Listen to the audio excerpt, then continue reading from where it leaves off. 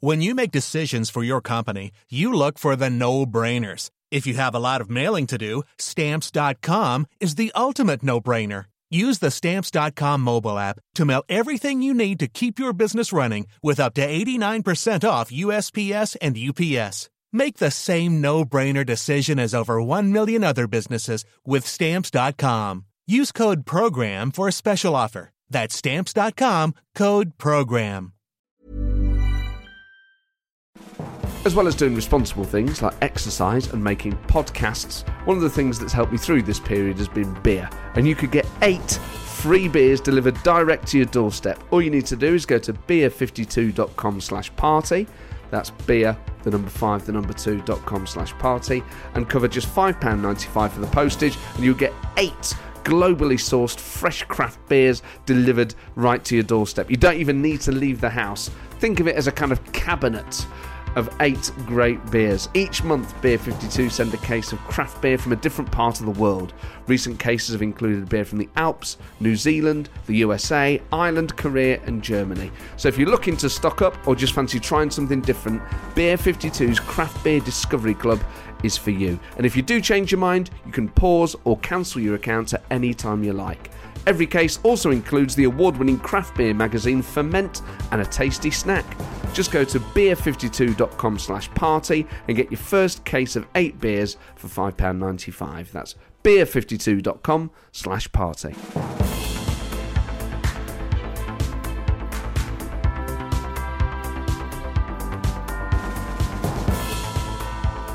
Hello and welcome to The Political Party. First and foremost, thank you to all of you that came to the book launch the other night with Alistair Campbell. It was so much fun.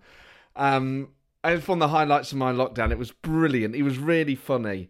And it just meant so much that so many of you were there. So thank you if you came to that. And thank you if you bought the book, Politically Homeless, which I may have mentioned on previous episodes. But it's out now. It's out there. So many of you have tweeted me lovely comments and pictures of you reading it and stuff, and it's just a really cool thing. So yes, if you haven't bought it already, I've put a link in the blurb, and it's about me going into politics, some funny behind-the-scenes stories of working in it, and a comedic analysis of how we got where we are from someone who was really into the Labour Party and then was kind of less into the Labour Party. Today's episode, it couldn't have timed it better around the launch of the book to talk to Gisela Stuart, who has had a similar, although very distinct, journey, a kind of away from the Labour Party. And of course, she served the Labour Party at a far higher level than I ever did, being an MP, winning a seat that everyone thought was unwinnable, holding it for 20 years. And what is brilliant about this is the insight into the real nuts and bolts behind the scenes, and just the logic of the task and breaking it down and what was required and how it could have been different. So this is, and also just a fantastic insight into a type of, Euroscepticism isn't quite the right word, I don't think, because Gisela's position on the European Union was one of kind of practicality. So it doesn't strike me as a kind of emotional position that she reached. It was very sort of cool-headed. And for the reasons that she lays out. But obviously it's just a fascinating story of a Labour MP who then ends up campaigning to leave in a referendum alongside Boris Johnson and Michael Gove. But there's so much more to this than that, you know. And whenever you prepare for an interview, or wherever I do, you think, oh, well, these might be the big things. But actually, it's just Gisela's general approach to politics and her assessment of what politics is and how it works, and her own assessment of herself, which is really blunt and honest, makes this one, and I know I say this every week, but it really is one of the most enjoyable interviews I've ever done. It was like a great meal. I was like, oh man, there was just so much more. I didn't really talk to her enough about the UK, and she mentions this early in the interview that obviously she wanted to leave the EU, but she wants to keep the UK together, and I think that's a really interesting perspective that we didn't get time to talk about. But no fear, there's no point me rabbiting on about the stuff we didn't talk about, because the stuff we did talk about is, Gisela is such a clear communicator and such a clear thinker, and she knows her own mind so well, and she can communicate that so brilliantly. I'm still buzzing from it. This is just, I'm convinced you're going to love it as much as I did. So I shall just stop rabbiting on and let you enjoy the actual interview. I began by asking Gisela, because I didn't know until now, whether to pronounce her name Gisela or Gisela. And here's her answer.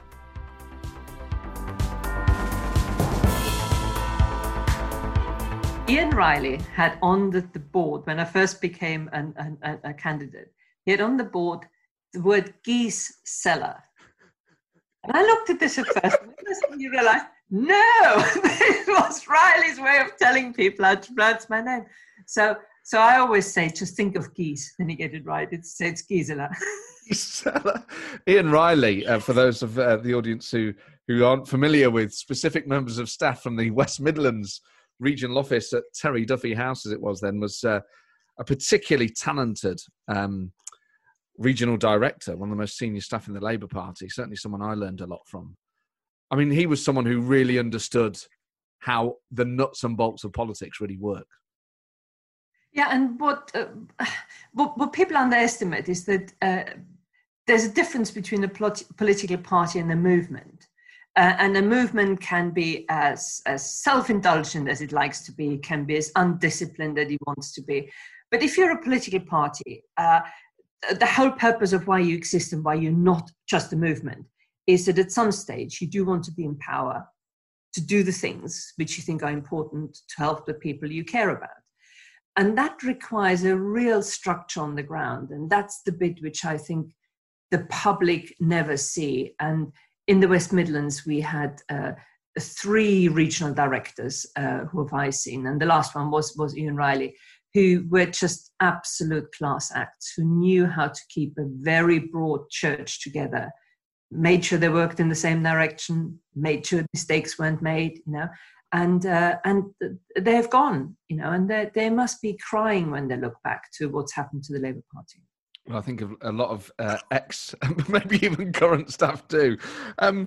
The first major office you stood for was the European Parliament in 1994. Back under the old system of European elections, you stood for Worcester and South Warwickshire.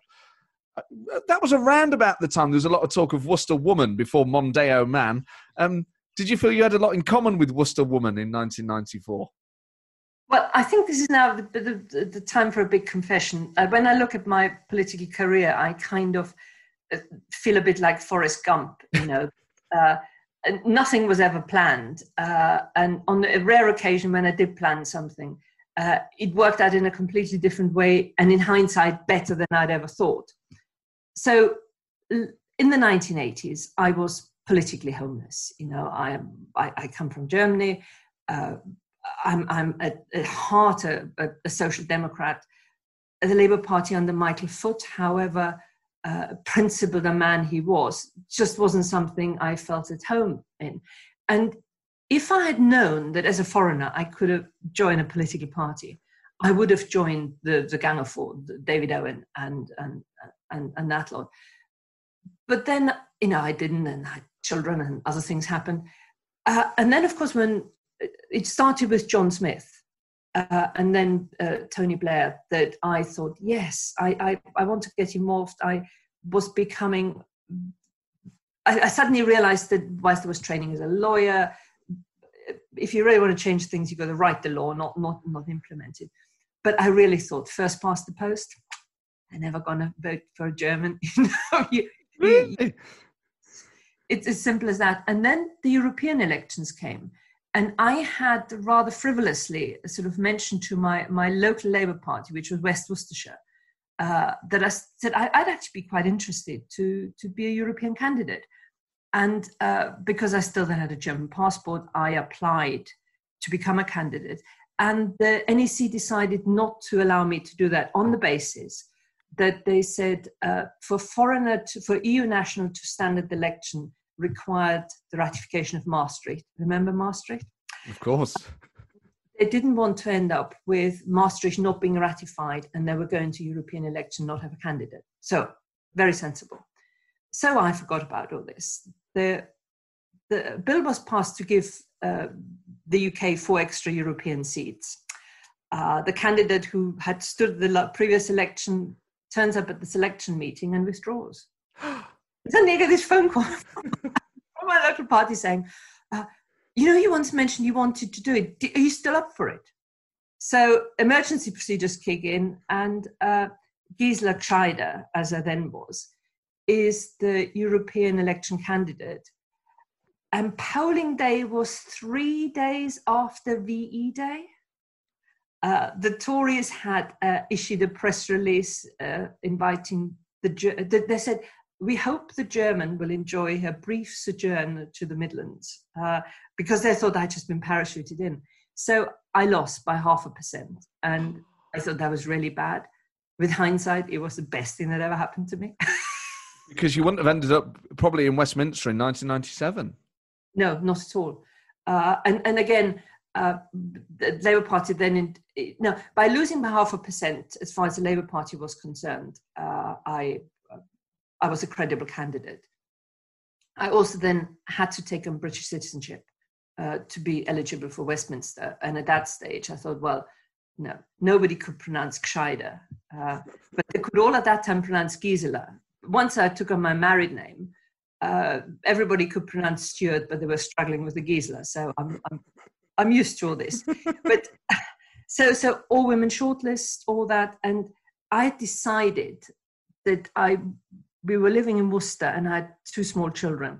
And I wasn't going to be the MP in the constituency where my children went to school. So Birmingham was perfect, or Birmingham in the West Midlands was perfect, because it was half an hour on the motorway, but a different radio station, a different television station, And I decided to go for Stourbridge. And now that I had connections, but Edgbaston came up before. And you're not going to believe this, Matt. All the things you're meant to do to prepare to get selected. Well, I didn't even know the boundaries of the constituency. I didn't know a single person in the room. I thought if I start talking about lampposts and potholes, they're going to ask me about lampposts and potholes, and I don't know where they are. I butchered Tony Blair's Clause 4 speech to the special conference, and I got selected a candidate. And the then press officer, Ian Austin, another interesting, who comes in the House of Lords as a non-affiliated, the same time as I do. So, we both made our funny, different journeys. But Ian Austin was the press officer. And after I got selected, the first thing I said to him, would you have a map of the constituency? Oh, wow. And then, with hindsight, Edgbaston and I, we were sort of a match made in heaven in many ways. And then on election night, I was the first televised Labour gain of the night, and sort of shot to national attention. And again, it was very interesting. Alistair Campbell, remember him? Rang me up about half an hour before the declaration, and he kind of, using a number of expletives, which I won't repeat here, just said, don't you start thanking the police. You have 15 seconds, which are going to be the 15 seconds of your acceptance speech. We're going to be played all over and over again. Get those right. And after that, you can thank the police, your mother, and the county. So, there I stood. Tonight, we saved the NHS. Tonight, we did all these things. Yes, and as I say, the rest is history. I mean, that moment is so clear in my mind. The returning officer saying your name. I can see what you're wearing, the kind of cream jacket, your hair kind of slightly tinted red, or I don't know if that's just under the lights. It's that you are the image of the night for so many people. The DVD that Labour Party staff got, I think in 2005, there's like a compilation of the 3 election victories. And in 1997, you're the first, as you say, televised Labour gain of the night. So you always had a kind of special place in history. It must have been quite a cool. I mean, it's mad to think that, you lose out in the European Parliament. Then you have to get citizenship. You stand for a seat you don't really fully understand when you become selected. And then all of a sudden, on this historic night, one of the great elections in the history of the country, you're kind of the face of it. It must have felt surreal. I mean, the good thing is that if you're at the center of the stage, you only realize these things with hindsight. You see, the most extraordinary thing, which I didn't realize until weeks after the election, is I went to some reception in Highbury Hall, which was the home of the Chamberlains. And as I walked up that staircase, I saw this picture of Neville Chamberlain, and at the bottom it said, MP for Birmingham Edgbaston. And I was stunned by my own audacity, quite frankly. If I had known that before, that would have been the one seat I would not have gone for. You know, a German, a woman, a socialist, one born near Munich, taking Neville Chamberlain's seat. And not just Neville Chamberlain's seat, a seat that had been Tory for 99 years. I mean, people talk about the red wall in this election. You effectively put a hole in the blue wall for 20 years. Yeah, and Birmingham was historically quite divided in terms of the South. And of course there's the People's Republic of Sutton Coldfield, which forever shall remain blue, and forever not be comfortable of being part of Birmingham. But the rest of Birmingham tended to be the South kept swinging. You know, you had the Longbridge, you had the strong trade unions, but then the Tories took the South in the 80s. 92, Labour actually took 3 seats of the Tories in the South. And of course, for those people, Estelle Morris, Richard Burden and Lynn Jones, for them it was very hard in 92 because, you see, they came in and they thought they had won. But of course, the party nationally had lost. But Edgbaston kind of held out.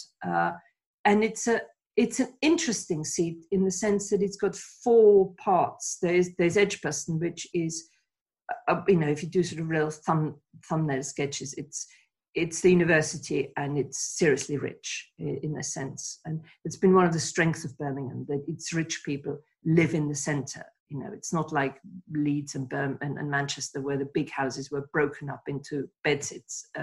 Edgbaston still has the big houses. Then you've got Bartley Green, which is sort of trapped between the reservoir and the motorway. Used to be, Longbridge workers, but it's really tough there. Harborne, highest percentage of doctors per square mile, university staff.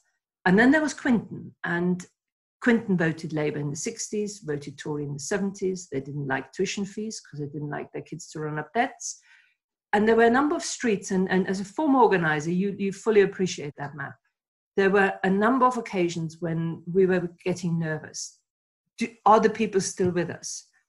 And I would go door knocking on a number of streets in Quinton. And as long as they still looked me in the eye, I was fine.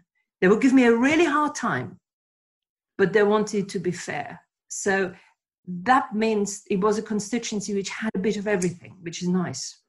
And that made it all the more remarkable that you held it for so long. In 2005, your majority got cut. In 2010, it was perceived to be such a miracle that you won the Survivor of the Year award at the Spectator Awards. I mean, were there any times that you ever thought you had lost it, or did you always think you were going to win? Again, nice at the moment of truth, which only a fellow party organizer will fully appreciate. I was blessed that in 1998, a young woman called Caroline Badley started working for the regional office, but she also lived in the constituency, and she ended up running my campaigns. And when it came to 2010, actually when it came to the summer of 2009, we looked at the figures and we just said, it's a goner. There's no way we're going to hold on to this one. And she and two others who were sort of part of that really core team, we met one evening and said, we've got a simple choice. We're either going to lose gracefully, we're going to make a lot of noise, street stalls, balloons, you name it, razzmatazz, and then we concede gracefully on the night, and or we're going to throw the rule book out of the window. Just try what we think is the right thing. But do remember, that means we only take between Christmas and New Year off. And the next 9 months will be hell, but it'll be interesting. We decided the latter. When the election was called, I was only allowed out twice. The rest of the time, I spent behind the phone. Part of the reason why I was not allowed out was on one occasion, I had cold sores and swollen face that they said, "You look like Miss Piggy. There is no way we're going to let anybody see you." So phone calls were fine. But by the end of the election, I had made 1,196 phone calls, all of which were followed up by handwritten notes. Not a single one of the voter ID phone calls had the wrong information. These were all people who used to vote for us and now had doubts, or hadn't voted for us, but now were thinking about it. And Matt, you know what kind of organization that requires. Because we worked on the basis that I only do the things which only the candidate can do. And that is be the persuader and the firm up. And on the day, I can't remember how many thousands of calls we made, how many people we had, and the rest of Birmingham, they all came and helped us. But again, it requires the most extraordinary organization. It's hard work. And that's the bit people don't see. But we won. And just to finish the story off, because Caroline Badley, there was about 3 weeks before the election, I said to her, "Could I win this?" And she said, no, don't worry. You're safe. You're not going to win this. So on the night when the result came out, I said, "But Caroline, you promised me I was going to lose this." You know what? I've had that conversation with candidates when I've been the organiser. I remember someone ringing me up, livid that they've got elected. It was in a council seat, but I'd kind of promised them they would lose and they could just be a paper candidate, do us a favour. And they got elected having made no effort at all. But hearing you talk about it is amazing, because so many candidates and politicians don't do that stuff. They go, "Well, look, it's the weather. I can't change it." So when you said you threw the rule book out the window, as well as just putting in that superhuman effort, was there anything else you did differently? Do you mean that you campaigned in a different tone? Were you a bit punchier towards an opponent or anything like that? Yeah, we did. Again, you'll appreciate that. Arnie Graf, community organizing. Yeah. We really did that. People go through the motions, but we kind of did it. So first of all, we worked on a slogan. And the slogan was, "I'm Labour, my values are Labour, but I think for myself." We kind of never rubbished the brand Labour, but we distance ourselves from Labour. I mean, it's a big mistake people make when they think, "Oh, the electorate likes a rebel." Well, no, the electorate likes someone who offers something on top of the core, but don't rubbish your own party. And yes. You said in your book, this thing that we allowed Ed Miliband to rubbish the achievements was just, it's just bad marketing apart from anything else. So we had an election leaflet which went, "These are Labour's promises," and then they're Gisela's promises. And Gisela's promises would always be complementing that. There were then two things. One was planned and the other one wasn't. And the one which wasn't, the Tories thought was the cleverest thing I'd ever done in my life.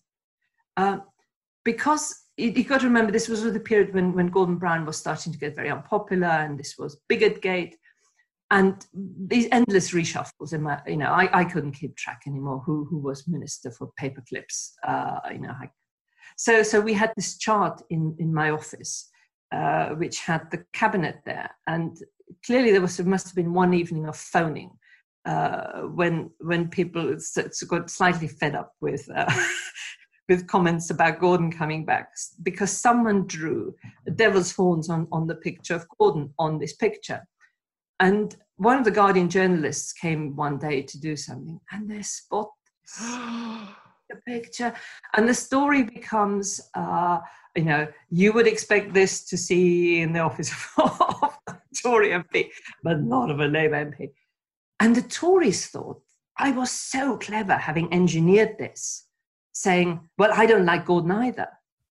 Whereas we were horrified. But what we did do is, in about the last 2 weeks on the phoning, and again, it sort of just showed how well we knew the people we were talking to, that it never became a story, is we would say to people, look at the figures. Gordon's not going to be the next Prime Minister. You're going to lose your Labour government. Do you really want to lose your Labour government and a Labour MP? So we kind of did always an additionality. Again, it's hard work.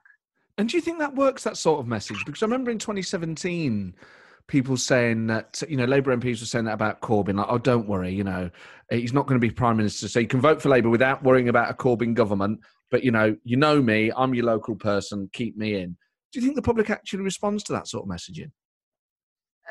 They would have responded to that in 2010 in terms of saying you're about to lose your Labour government. But I think it does. It's that bit of not understanding what politics is about. It's in the 2010 election where we took no Labour material. It was the most personal of campaigns you can imagine. We were the best organised I can think of. We were blessed with a really nice and therefore ineffective opposition. And we reckon at the end that the window of a swing which you locally can make a difference is probably no bigger than 6%. I think beyond that, you come in with the tide and you go out with the tide. And this is where candidates get terribly delusional about their own impact. It's at the end of the day, you are part of a national brand. And so if you can complement that brand, then that's okay. But you can't deny the brand. And that's what I think the Corbyn message was. But 6%, if it's close, is a lot. Oh, tell me about it. But I think that is probably your maximum. But most candidates, and particularly sitting MPs who've held on for a long time, if you were to ask them, they probably would tell you, oh, it's 10, 20%. They get this wrong. It's a bit like our own assessment of how well we drive. It's such a good observation. I mean, I love the story of the victory on the back of all this exceptional work and all the decisions about effectively making all your own literature. So you wouldn't have carried any of the stuff that was designed centrally. You're having to design all your own leaflets from scratch. Tell you something, we even had our nighttime printing CD, because we literally would be printing the front page of a leaflet whilst we were sitting in the other room, writing the back page of thing. And we also, but we also had fun. So, for example, we would have a barbecue, but in our campaign, you were never allowed to do anything unless and until you had done some work. So when we had our Christmas dinner, we had one of the village halls and there was someone in the kitchen, roasting turkey, whilst, we stuffed 10,000 envelopes, bundled them up. And once they were bundled up, then you could have your Christmas dinner. The leadership debates, we would all get together and have a barbecue, but drink quite a bit. But you weren't allowed to do any of this until you had done several rounds of delivery. So that there was always that combined with, because it's, and this is, I think, what the people around Corbyn never understood. They've never fought marginal seats. They don't realise that you win elections by having the most magnificent local Labour Party policy forum or wrecking someone else's, AGM. That's no votes. Get out there, knock on doors, get names, phone numbers, know their intent, know your voters, and work for them.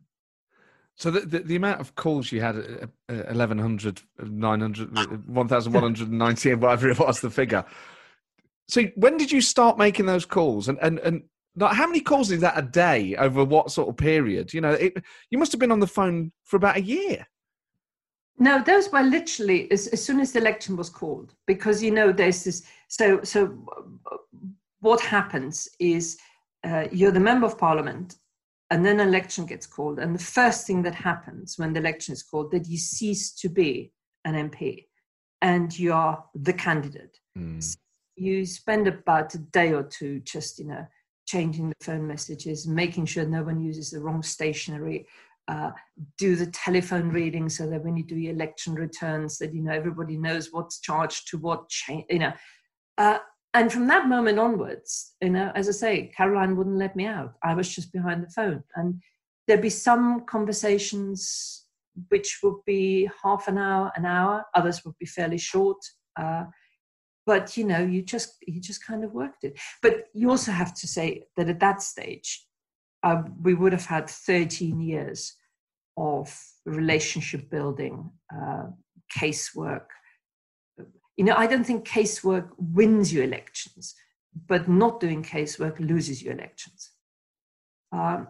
So it was Did it feel odd, effectively, although you are communicating directly with the public very personally, did it feel odd to fight an election campaign just on the phone? Did any part of you think, well, actually, I should be a bit more visible. I should be out there. People can see me in town or stuff like that. Now it's the time for the great confession. I'm actually not very good at that. I'm very surprised. I have such a low threshold for this. Again, the team, they would let me out, getting everybody else going. There's a story about my advice surgeries.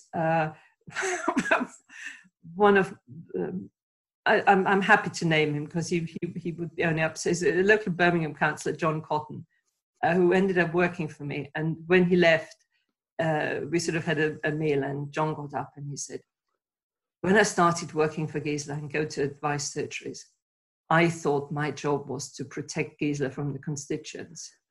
He said, it didn't take me long to realize my job was to protect the constituents from Gisela.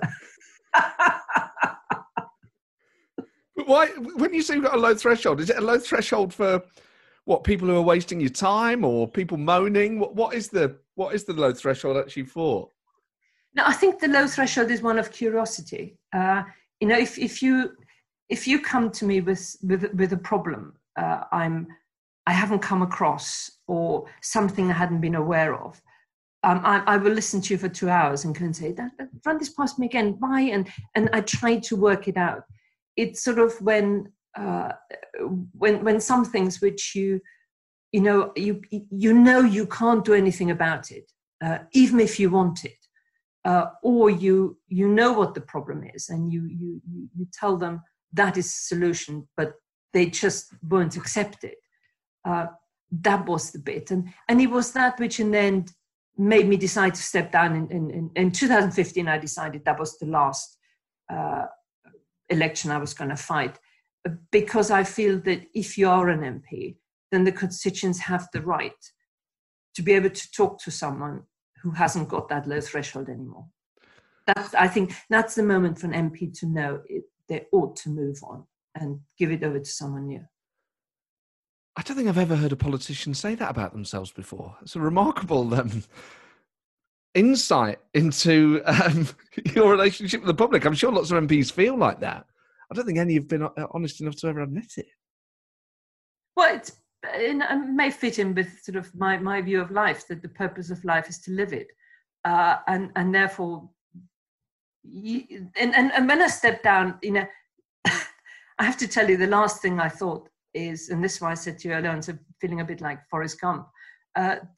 If you had said to me in 2017, when I left Parliament, and I still remember, I've got a photograph of me walking down the corridor for the last time, leaving my office, that I would be back 3 years later. It's the Baroness Stuart of Edgbaston. I would have said, yeah, really, yeah. And the Villa's going to win the cup, Well, they're in the Premier League, so there's that. And then they scored 7 goals the other day. Yeah, beat Liverpool, yeah. So you didn't feel, I mean, obviously people say all political careers end in failure, but actually yours didn't. You chose to get out based on how you felt about it. So was there any sadness at all? Was there any melancholic feeling? Did you miss the chamber of the House of Commons or running a constituency office or anything like that? You see, yes and no. I mean, 2015, I knew that was it. I thought it'd be 2020. Then, of course, came the referendum, which I had intended to play no part in it. Again, that was a really good plan, really, in this one.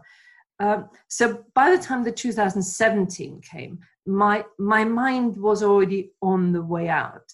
And, and again, as a former organizer, you will appreciate that. I knew that I had sort of detoxed sufficiently when I think it was about 2 months after I had left. I went out for a walk and I picked up some rubbish and put it in the bin.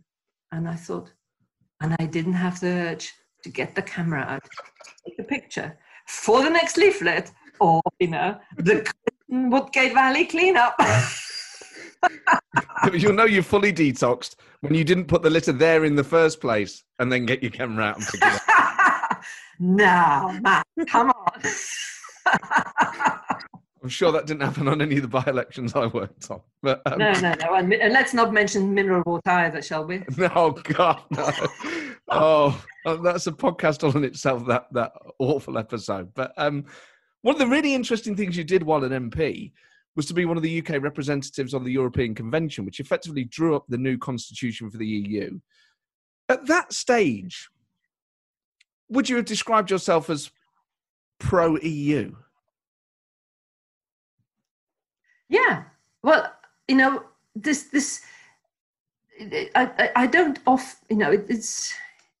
it's a word which I think you rarely use, but there is a moment of epiphany, which was mine, not in terms of the EU itself. I've never wished the EU anything. I wish the EU well. I wanted to succeed.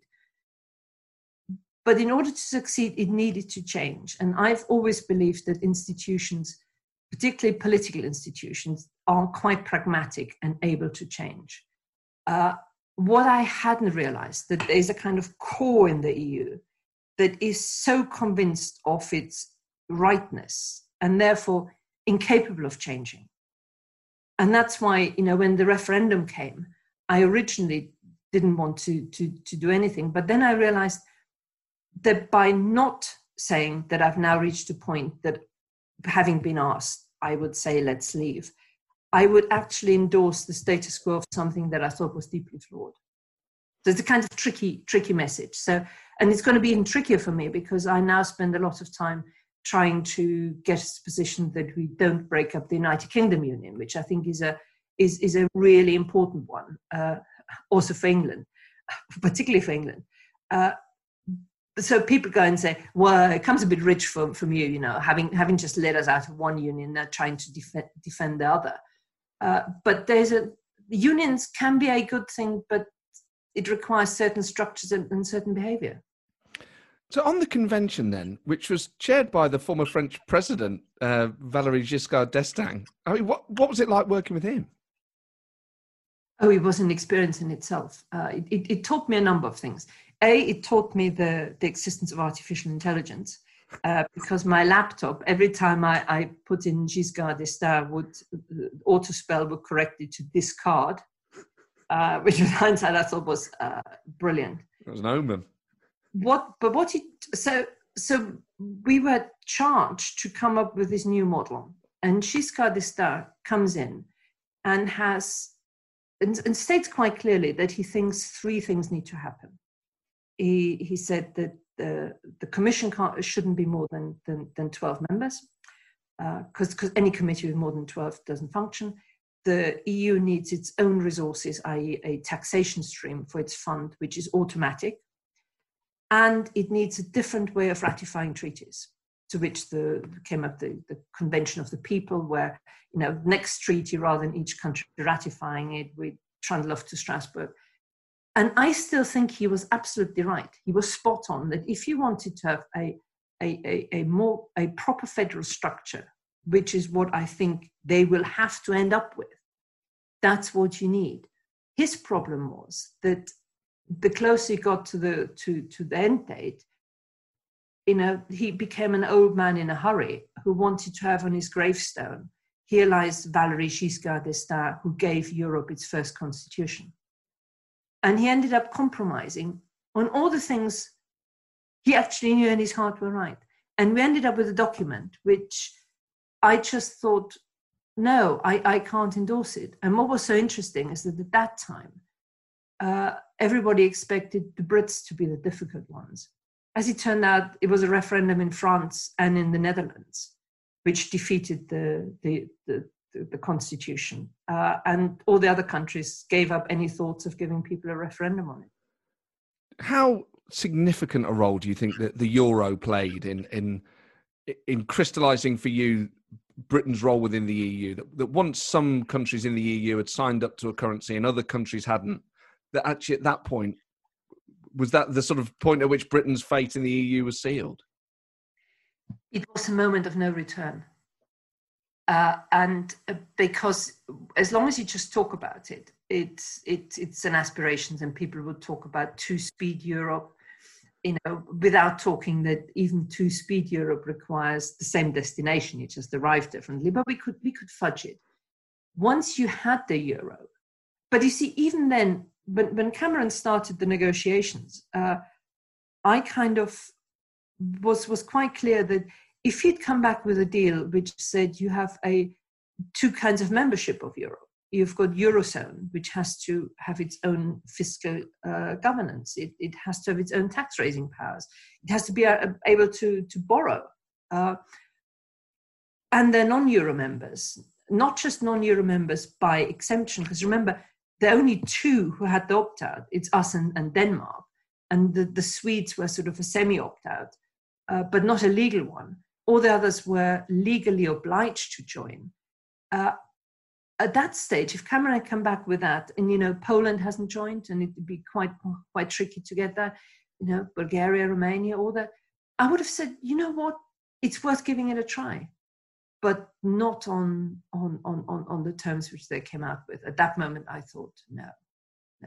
But you see, that thing which I found so extraordinary is how the Tory party is actually facing a real problem in terms of ideological ideas, because Cameron and Osborne totally modelled themselves on Blair. I mean, they actually sort of called him the master, and he'd go into the office and there was the book, A Journey, which was almost their book, their roadmap.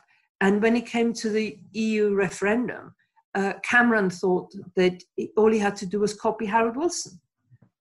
Wilson sort of said, I have renegotiated, even when it amounted to not to a row of beans. He did, cabinet responsibility, collective responsibility was lifted for the duration of the referendum. They sent a leaflet to every household, albeit just one. I mean, Wilson, and someone actually sent me the leaflets which were sent out in the 70s.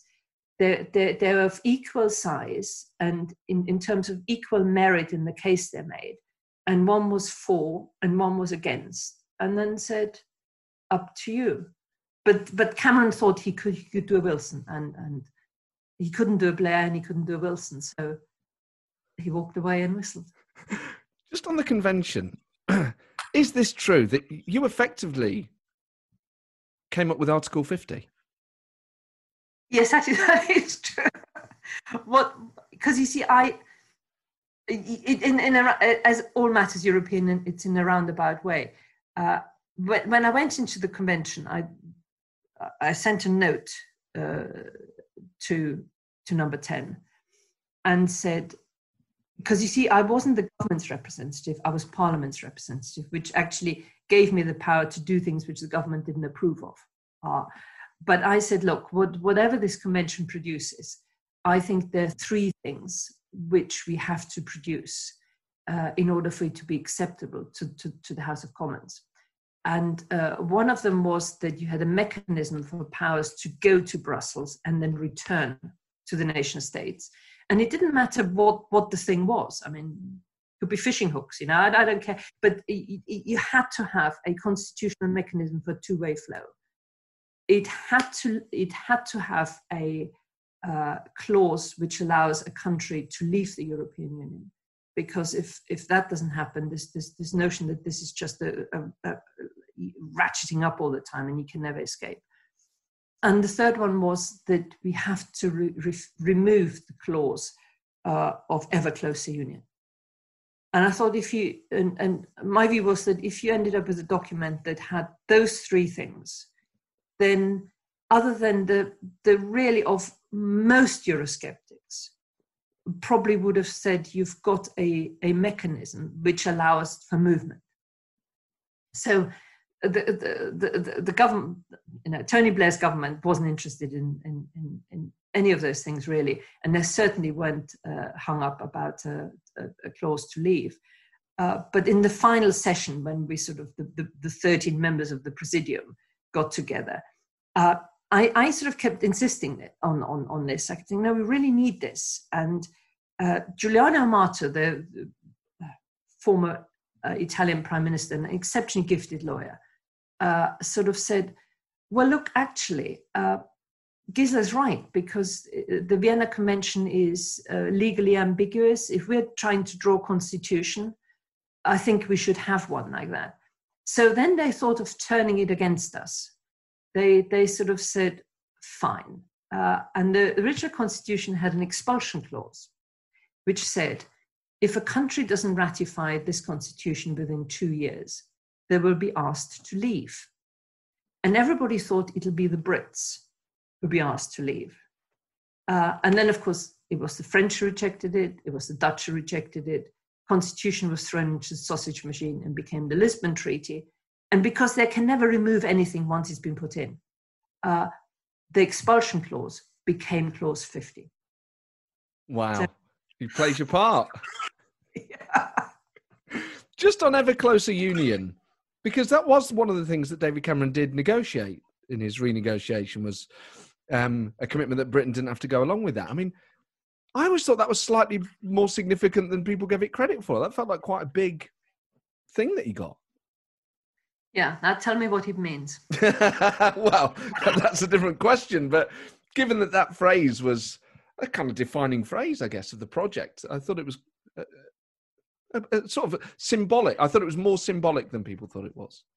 Yeah, it was symbolic. And the real problem for the European Union were the two phrases. It wasn't only the closer union, but it was this belief that it could deepen and widen at the same time. So they never realized that as they were widening, they actually were becoming more shallow. So the ever closer union in itself was already problematic. But you see that if you've got a European Court of Justice that has as part of its political mandate that if in doubt, ever closer union is part of your decision-making process, then that brings problems. But you see, Cameron's removal of that phrase would have only been in relation to things in the future. Now, which bits of things in the future did the EU not already have a say over, other than, say, deployment of troops? So you're right, it's symbolic, but if that's all he came back with, then... No. Did you ever think, even at that point, so you're kind of going on a journey at this point, incrementally, not turning against the EU, but reappraising your own views on whether Britain should stay in, whether the UK should stay in. Would you have ever thought at that stage, in a few years' time, you'd be on a campaign bus with Michael Gove and Boris Johnson campaigning to leave? No.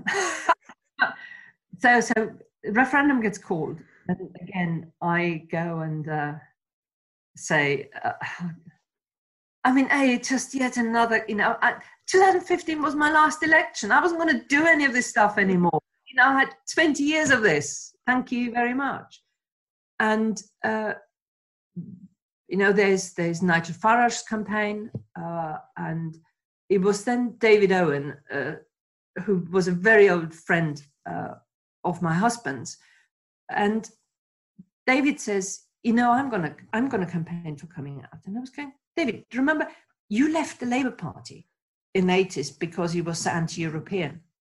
He said, no, I'm gonna, and that made me think, okay. And then I said, no, I'm not gonna do anything. And David just said, look, I'm really sorry, but you can't do that. If you were just Mrs. Stuart of Worcestershire, you would be perfectly entitled to withdraw into your private sphere and do nothing. As it happens, you're an elected member of British Parliament, and the country is about to be asked a generational question. And to have no view on that, I don't think is acceptable. And I thought, yeah, you're right. And then it was only vote leave, because I occasionally sort of get these, this highly informed Twitter attacks on this is what I get for campaigning with Nigel Farage. To me, I never went anywhere near them other than once being court in Sutton Coldfield, but I had to, because I thought the people of Birmingham, I wasn't let leave this to Nigel Farage. I had a right to say something then. Vote leave was the thing which worked with, but if the Electoral Commission had decided to award the official campaign status to leave EU, and then would have been run by Nigel Farage and Aaron Banks, at that moment, I would have felt justified to just fall silent. I would have just said no, not running with that one. But for a lot of Labour people, Boris Johnson isn't as toxic as Nigel Farage, but he's on that kind of end of the spectrum to them, right or wrong. I mean, did it feel a bit weird? Did you feel like, even if you wanted to talk publicly about leaving the EU for the very noble reasons and pragmatic reasons that you outlined, it must have felt a bit strange. He's not John Major, he's Boris Johnson. Again, as an organizer, you will understand that. During campaigns, and this was at the time when I was also still had to do, Parliament was still in session. I was on the Intelligence Security Committee. We were running that. I essentially didn't have time to feel weird. But there were, I tell you, the one moment during the campaign, which it was so weird that I at some stage thought that I'd imagined this, and it just was one of my wacky, sort of funny nightmares. But the guy from Sky TV tells me it did happen, and he's actually got the footage to prove it. And this was the first time we went out with the bus, and we went down to Cornwall. And eating when the camera around you is not a good idea. And particularly this sort of, there had already been these accusations that I was only there to babysit Boris. So we come out of the bus and they walk up to this ice cream stand and they give us 2 cones of Cornish ice cream. The stuff which starts dripping very quickly? Yeah. Cameras all around. I thought, what do I do? What do I do? So I've grabbed this fistful of tissues. I very quickly ate my ice cream because you can't go away either. You have to eat it. Whilst Boris was sort of there licking his ice cream, which was starting to run down, goes into the crowd, me holding on to my bunch of tissues. And this woman comes out of the crowd and goes and says, Mr. Johnson, can I have your ice cream, please? He hands her the ice cream. She starts eating his ice cream. I put my tissues away. No problem. Wow. And it was that bit which struck me as quite extraordinary. And this sort of the Boris Johnson who actually hides in full public view. There's a much more sort of thoughtful Boris, which is and quite hardworking. I mean, when we prepared for the television debates, what people don't realize is the preparation is one where you have to bond as a group of people that you can almost finish each other's sentence. So it's not a kind of prepping of lines to take. It's a prepping of saying things and responding. And I think particularly the first debate, if you look at it, we were sort of one team and the other 3 were just sort of, there were 3 individuals. And Boris, turned up for these sessions, stayed there for the sessions, worked his way through. So it was interesting. But what was so interesting for me is that I'd known Michael Gove for much longer because I'd worked with him. I was editing a political magazine and he was one of my associate editors. But to this day, I would not say that I know Michael. I know Michael, but I don't know him. Whereas Boris is actually much easier to read. I can imagine. I imagine he's good company as well. I mean, it must be quite. If you're going to be on a battle bus with someone going through a kind of difficult national election or referendum, he must be quite a good person to be on the road with. Yeah, I mean, and it's also the response. But I tell you one other fun thing. So people will come into the bus and take photographs of us sort of sitting in the back of it. Yeah, I remember those pictures.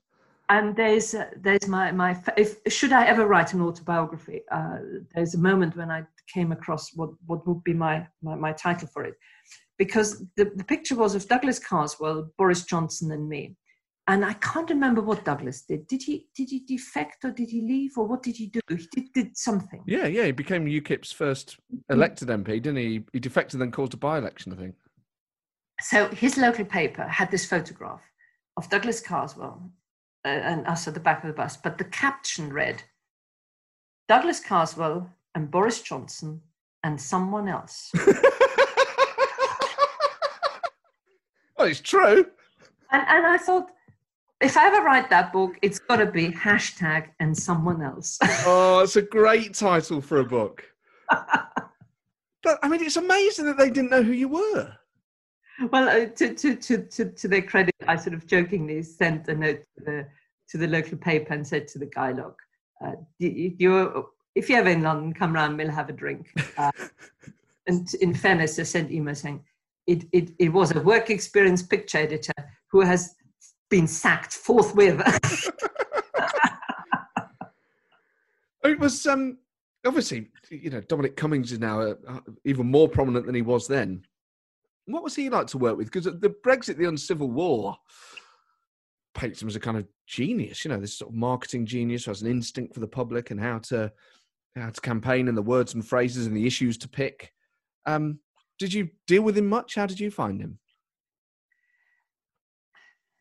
I like Dom, but if you really, I mean, I remember coming in because I only joined Vote Leave at a time after which they had a lot of their infighting. The reason why I ended up taking over as chair was it was sort of the peace settlement after a lot of bloodletting and tensions building up between various people. So I missed all that, and I remember going in there and saying to Dom, Vote Leave, take control. And Dom turned around and said, no, take back control. And in the film, I think Benedict Cumberbatch got Dom down to such a perfect. Now, the others were less good, but it wasn't about the others. I think in terms of just Dom, it got him right. And where there is much light, there is much shadow. This is the nature of things. The one thing which always endeared Dom to me was the fact that there are two things he really loathes, and one of them is laziness, and the other one is stupidity. And he contests his own theories. So he is, and it's something which I always have done, and actually it is something which Boris also does, is you suddenly stop and you kind of go, am I still right to do this? Or what, just remind me, why are we doing this? You keep pausing and reflecting, and then occasionally then being prepared to say, well, look, let's stop doing that. And some things work and others don't.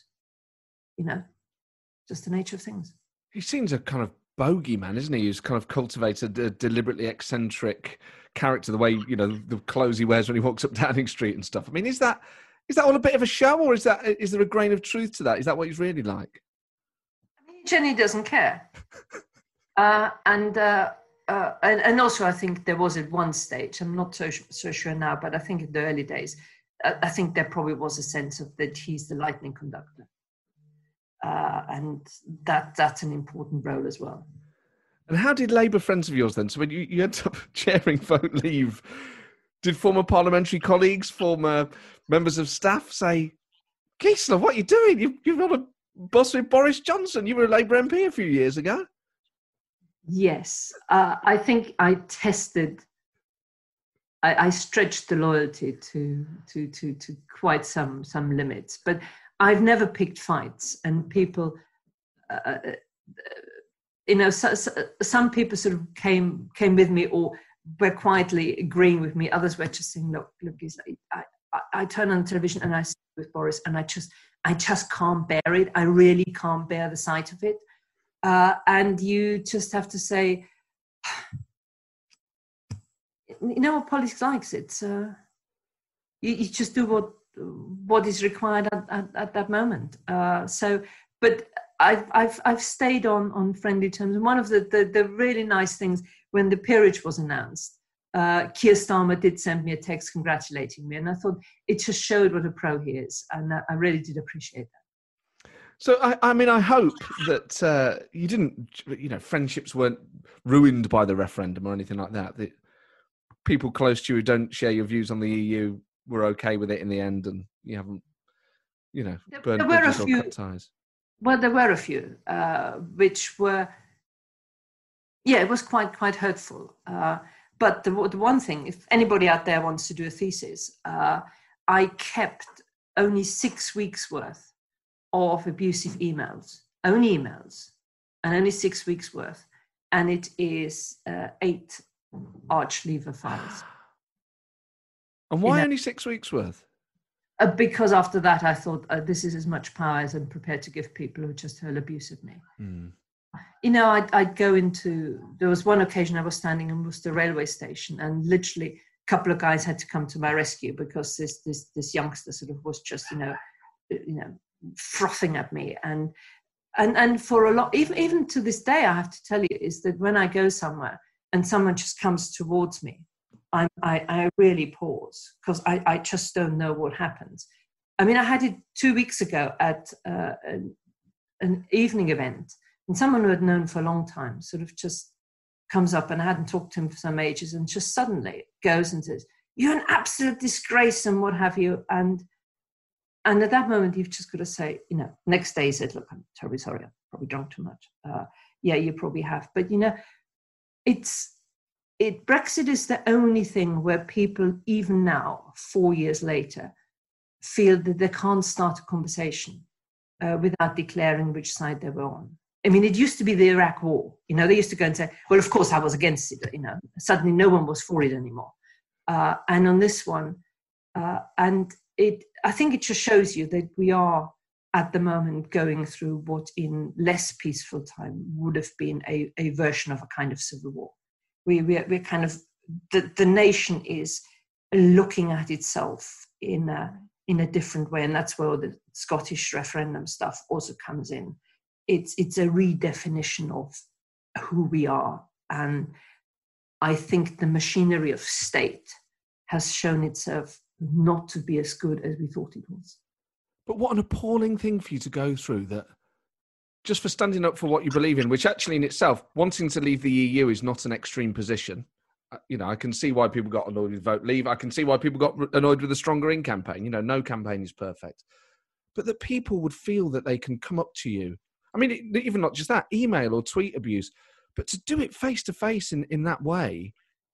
And for that to still, I mean, of course you would feel that if you're, it's not that long ago that this was happening. I just think it's appalling. Yeah. But, just is. And even to this day, people come up and say, you better explain yourself. So it's a bit like if after 92, we in the Labour Party would go up to every Conservative and go and say, well, you guys, you better explain yourself why you won. And I said, well, look, people asked, they made a decision. But I think what's at heart there is that you have I can see why for a certain generation, the EU was part of, being part of Europe. It became of being outward looking. It made you liberal. It made you elegant and all kinds of things. Sophisticated almost. Yeah, sophisticated.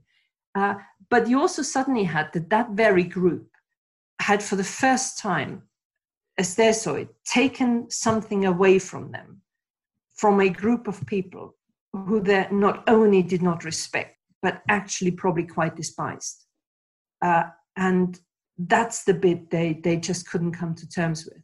So I still get the thing of students coming and saying, you have just taken away my right to work, live and love in the whole of Europe. And you feel like, and I said to one group, I said, look, I hate to tell you this, but people traveled, worked and loved across Europe even before 1973. But what I've given back to you is the ability to decide who makes your laws. And more to the point, you can remove those who make your laws. And they still sort of think, oh, this is just fudging. So it's still a strange thing. I think it will be a generation which it will take to recalibrate how we see ourselves and with that, how we project ourselves.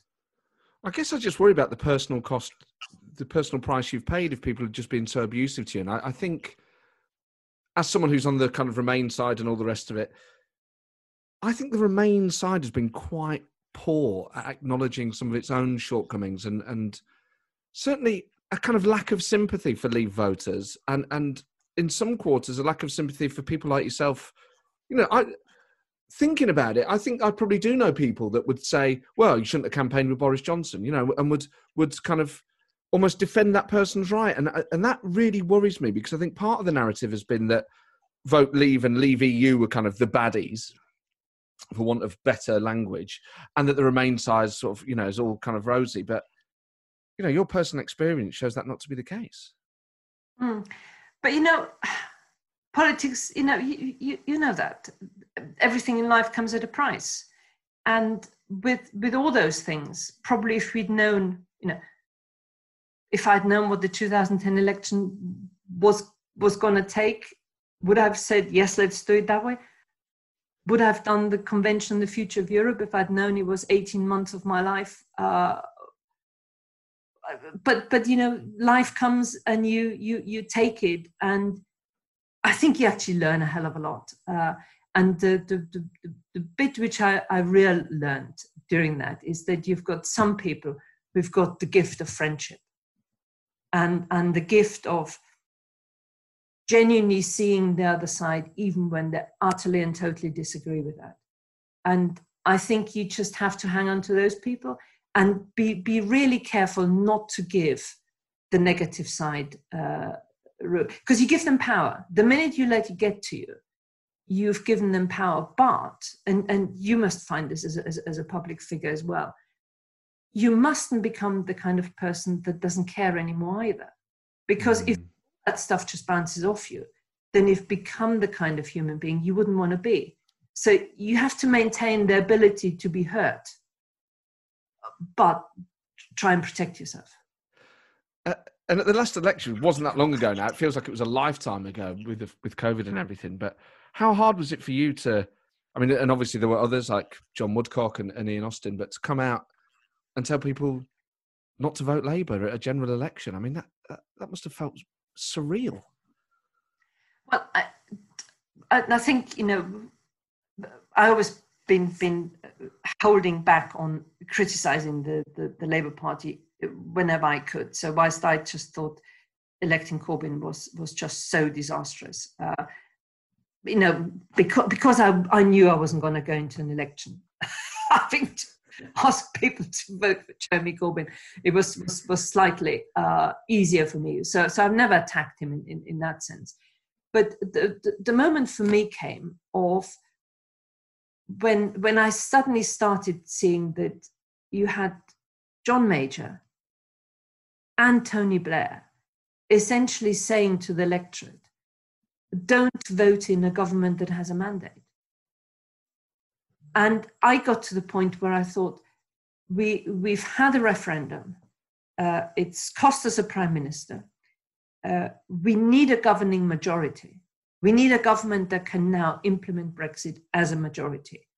And for that, I said to them, look, and this is why I was very careful that in the speech I said, voting for Boris Johnson does not make you a Tory. It does mean you're taking this over the line. But I knew that was the moment that I knew I had crossed the Rubicon. And, that's just what you do. And I don't know what your view is now, but I feel I've done the party politics. I am homeless. There isn't a party I'm at home in, but I have no desire to find a new home. I've done that, got the T-shirt, something else. I feel exactly the same way. I feel like, and we, similar experiences, different things, but I feel like I got everything I needed out of party membership. And I wouldn't want to go, if I was to go back in, I'd want to go back in and do it all. I wouldn't want to just be a sort of part-time member. The sort of person, if I get involved, I'm really getting involved, and I get the sense that you're the same. And actually, there's something really liberating about not having to defend imperfect parties when they make silly decisions. You can go, I used to be a member, but it's not my business anymore. I think they're idiots as well. Yeah, yeah.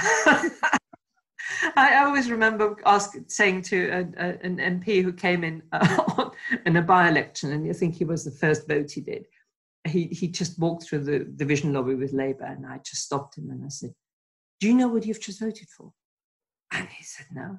I said, "Look, you must never ever vote on anything unless you absolutely know what it is, you fully agree with it, and you stand by it." And I could just see this guy sort of going slightly pale. And I said, no, don't worry. Just get the word lines out. And was that your first conversation with Liam Byrne?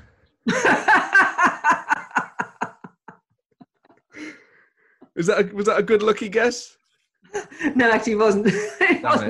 He wasn't that far off. No, but I was thinking of West Midlands by-election wins in your time. But actually, but talking of Liam, I think it's very exciting that he's standing for mayor in the West Midlands, and I mean, there's almost something that could get me out again and sort of say I'll do something, but I think I can resist it. Oh, but maybe. So if it's close, perhaps. No, it's you see, I can't vote now anymore. Or can I vote in local elections? Actually, I need to find out. I can't. That's a good point. Yeah. Yeah. No, and how have you found the Lords so far? Obviously, it's still relatively early days, and a lot of it's been, it's hard to get in there with COVID and everything. But how does it compare to being in the Commons?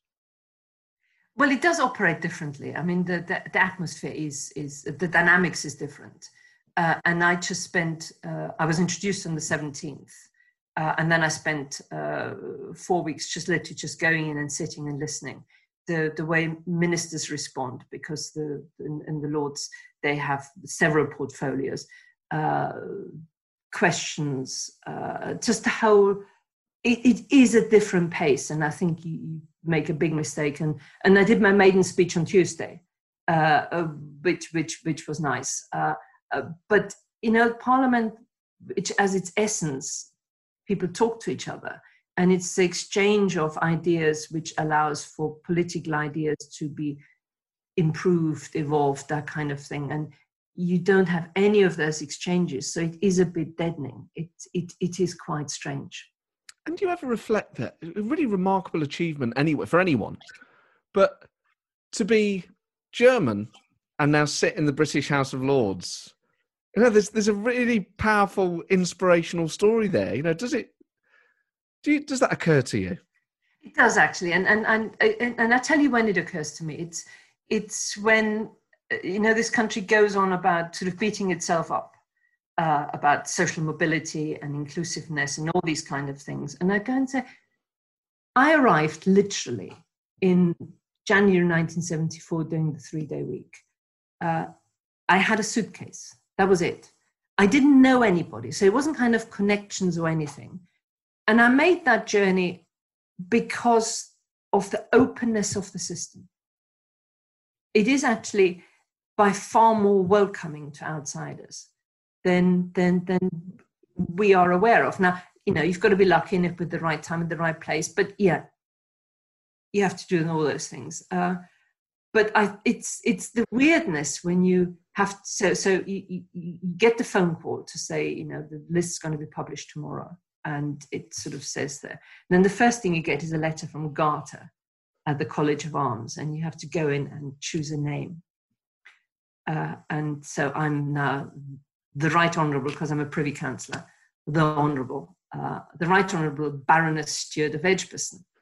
And I said to the guy in the introductions, I said, my letter says that I now have to.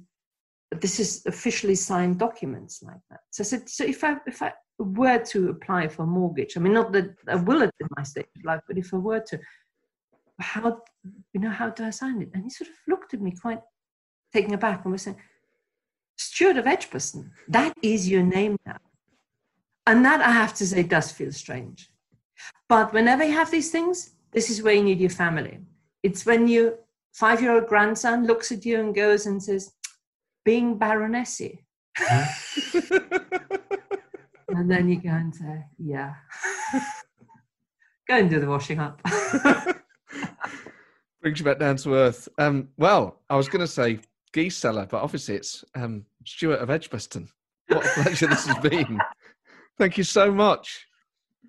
It's a pleasure, Matt. And good luck with the book. Keep selling it. Hope people give each other your book at Christmas. Oh, thank you. Thank you very much. Well, there you go. Gisela Stuart, or Stuart of Edgbaston, as she's now grandly known. But what a treat, and particularly, I think, and it's good for people like me who are, Remainers, to hear that stuff. And not just the intellectual other side, but the abuse she's had is horrendous. To feel that anyone in this country can't walk down the street, and if they see someone without fearing someone who's walking towards them, that is completely wrong. And it was by no means the biggest thing to take away from the interview, obviously, but it's just awful that we can't just disagree with each other and see it just as that without having to go up to people in the street and harass them. But, oh man, what a treat. What a treat of an interview that was. I really respect people in politics who know their own mind so clearly and can really get that across. Because actually, it does seem sometimes like that's in short supply. So, and I always think this as well, as you think, oh God, and I know that politics doesn't work like this, but on the surface of it, you go, a Labour MP on a battle bus with Boris Johnson, when actually, if you know how politics works and how issues work, of course, actually, it's not that ludicrous. It's just the tribalism of politics makes that seem a big deal. But still, it's kind of a big deal. I just love the practical, pragmatic approach of that and the way that actually you can demystify that stuff quite easily, as Gisela does. So, I would just love to get her back on. There's so much more. I want to talk to her about. I feel like she should be sort of on every month just to give us a kind of cool-headed assessment of things. Whether you agree with it or not, it's just so refreshing to hear someone talk from kind of it strikes me as a kind of really pragmatic approach to the world. But maybe that's just because I agreed with a lot of what she said, and she's from my wing of our former former party. Oh, wow. Well, there you go. What a way to start the weekend. And an even better way, if you haven't done it already, would be to buy the book Politically Homeless by an up-and-coming author called Matt Ford. And thank you all for your lovely messages about Spitting Image as well, by the way, which is an absolute treat, as you would imagine, to work on. I shall leave you now. Have a great weekend. I'll see you next week. Ta-ra.